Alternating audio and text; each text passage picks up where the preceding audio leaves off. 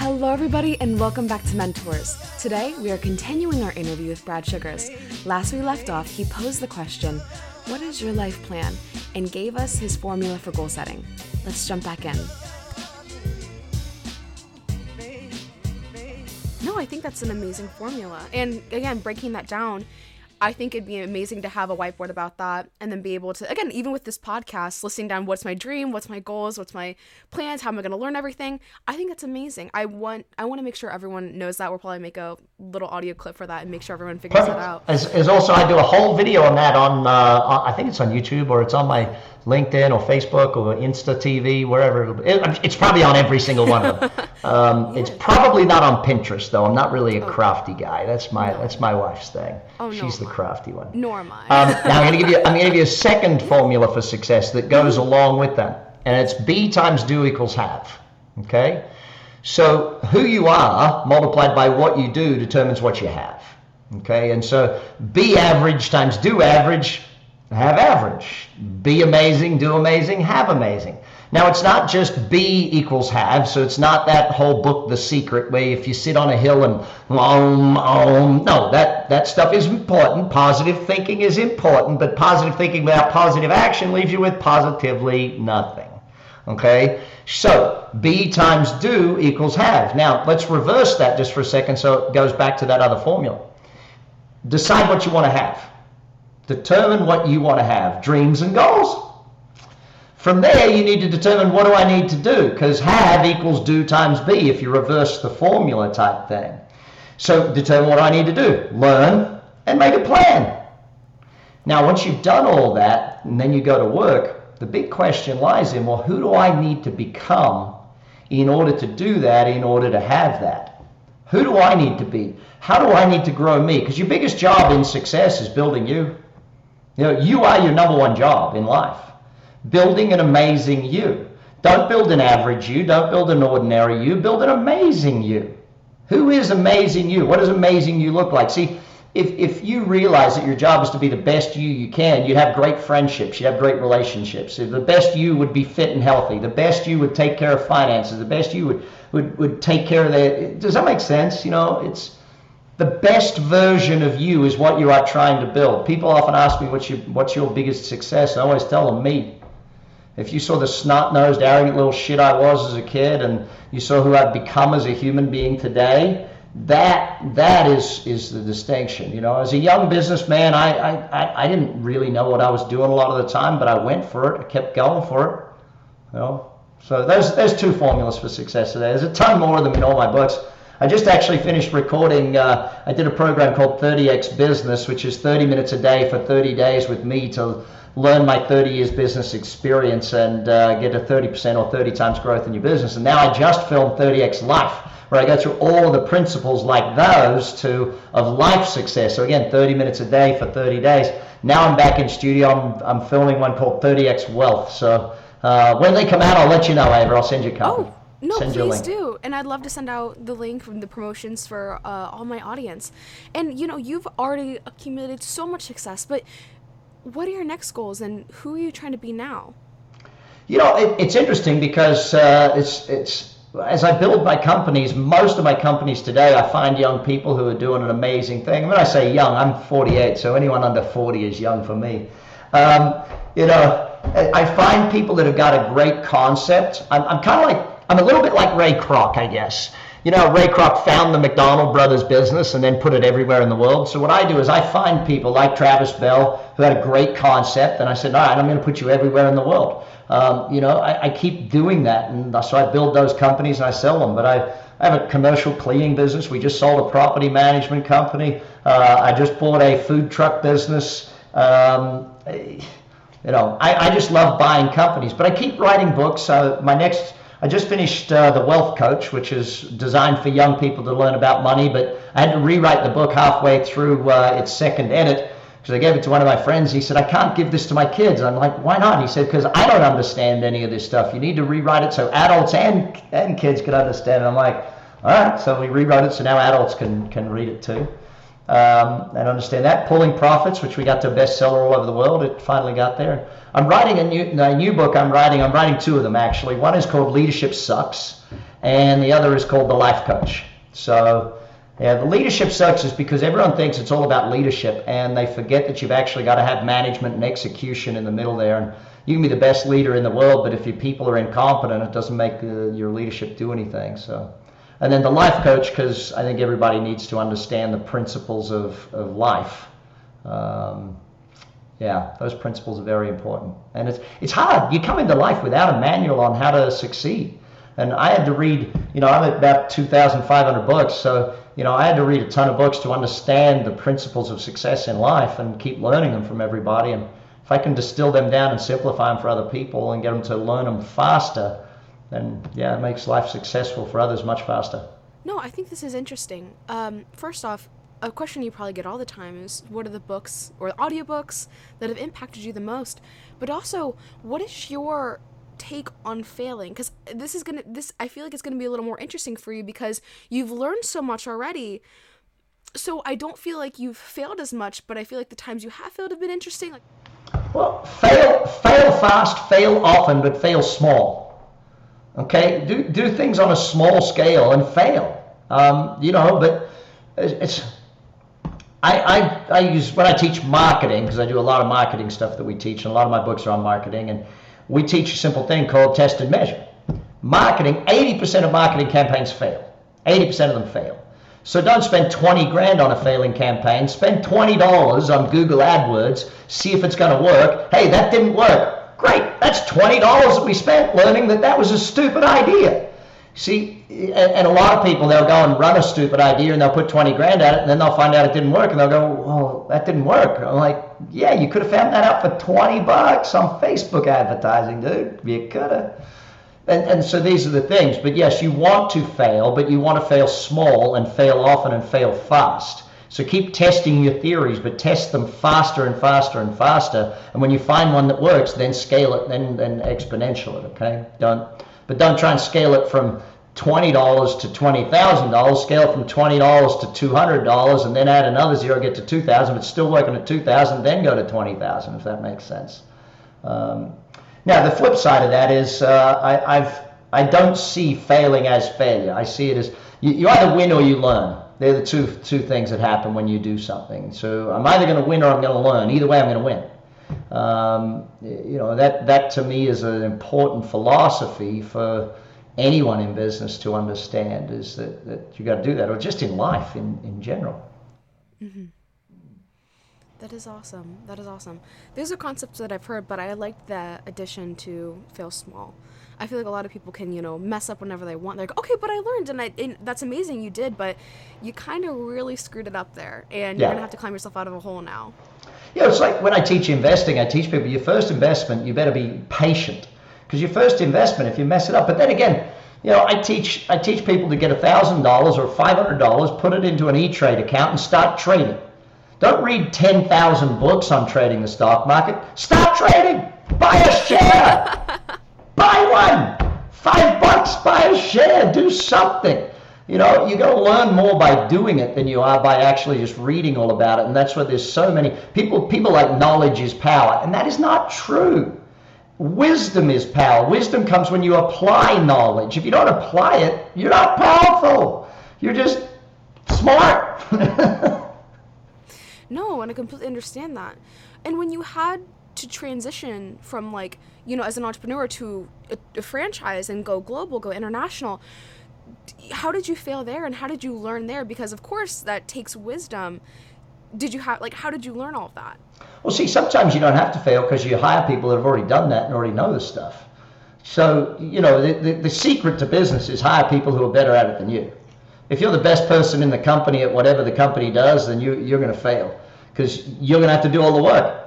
I hire amazing people. I have good people. I train them to be great. I'm just in the middle of, with all of my CEOs of all my companies, I'm in the middle of doing their annual reviews. And the biggest question is, well, what do you have to learn next year to be better? What are your courses? We make them all take at least 6 courses a year to get better at their job. I mean, that's very important part of success. and then continuing that learning for yourself, because that is interesting when you talk about hire people that are better than yourself. Absolutely. If I don't understand, like you said, you were going to be an accountant, I don't understand that, I would probably end up hiring you as an accountant, being like, hey, I need your help. But when you get that high up and you have so many people and you're surrounded by so many people that are way better than you doing your job for you, and you're the founder, or you're the lead command, and I know you're supposed to be a visionary, but what does that job look like, and how do you handle that job, and how do you feel like you still have a grip on everything even though everyone else is already doing everything? Well, you don't want a grip on everything. You want to have people who have a grip on everything, but you don't want to have a grip on everything. Here's a simple piece of math. You can have 100% of the money you make by doing all of the work yourself. Or you can have 20% of the money of 10,000 people out there doing the work. Now, is everyone always going to do it the right way, the way that I would do it, the way that I would? No, most of them will find better ways than the way I would. That's the simple reality of it all. Ultimately, you know the formula for wealth success? Would you like that one? Sure, let's go. Okay. Success in business and with money comes down to one formula. It's one very simple word. I invented a board game called leverage. So that's the term we're going to learn, leverage. Now what leverage is, its mathematical formula is divide to multiply. So if I break something down into its small parts and then I build it up, I can multiply the end result. If anyone wants to understand that in business, just go to YouTube and type in Brad Sugar's 5 ways. Okay, you can watch a video. I break down business into the 5 ways and you see how I multiply it, and therefore we get the end result.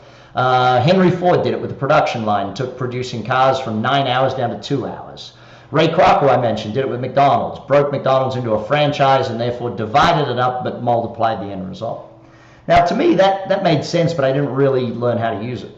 Then so I learned that leverage meant more with less, or the ultimate definition there was ever more with ever less. So you're trying to get more results out of less input. That's what you're trying to do in all such scenarios.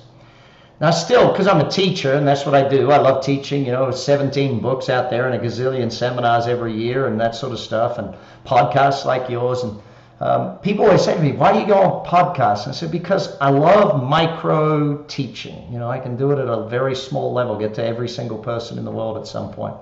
But here's my formula for leverage, and that if people understand this, they understand success in money and business. Do the work once, get paid forever. Do the work once, get paid forever. Or at least long term. So here's a trick, not a trick question. Where is it? Here. So this is my latest book, right? Not a trick question.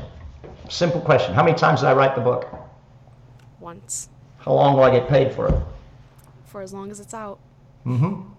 75 years after I'm dead, my kids still get the royalties. Oh goodness, that'd be nice. I wrote a book on real estate investing. Why do I love investing in real estate? Dead simple. How many times I got to buy the house? Once. How long do I get paid for it? That'd be forever. Definitely. What are some other, is that passive income, or is that another form of income in itself? Yeah, you can call it passive income. You can determine, there's so many ways to determine it. See, passive income is income that comes in whether you get out of bed or not. So the number one methodology for passive income is your own business. Build a business that works so you don't have to. My definition of a business is a commercial, profitable enterprise that works without me. If I have to be there, it's not a business, it's a job, and I work for an idiot. That's the reality of it. So I build businesses that work so I don't have to. Not jobs, not a business that I own because I'm always there, but a business that works without me.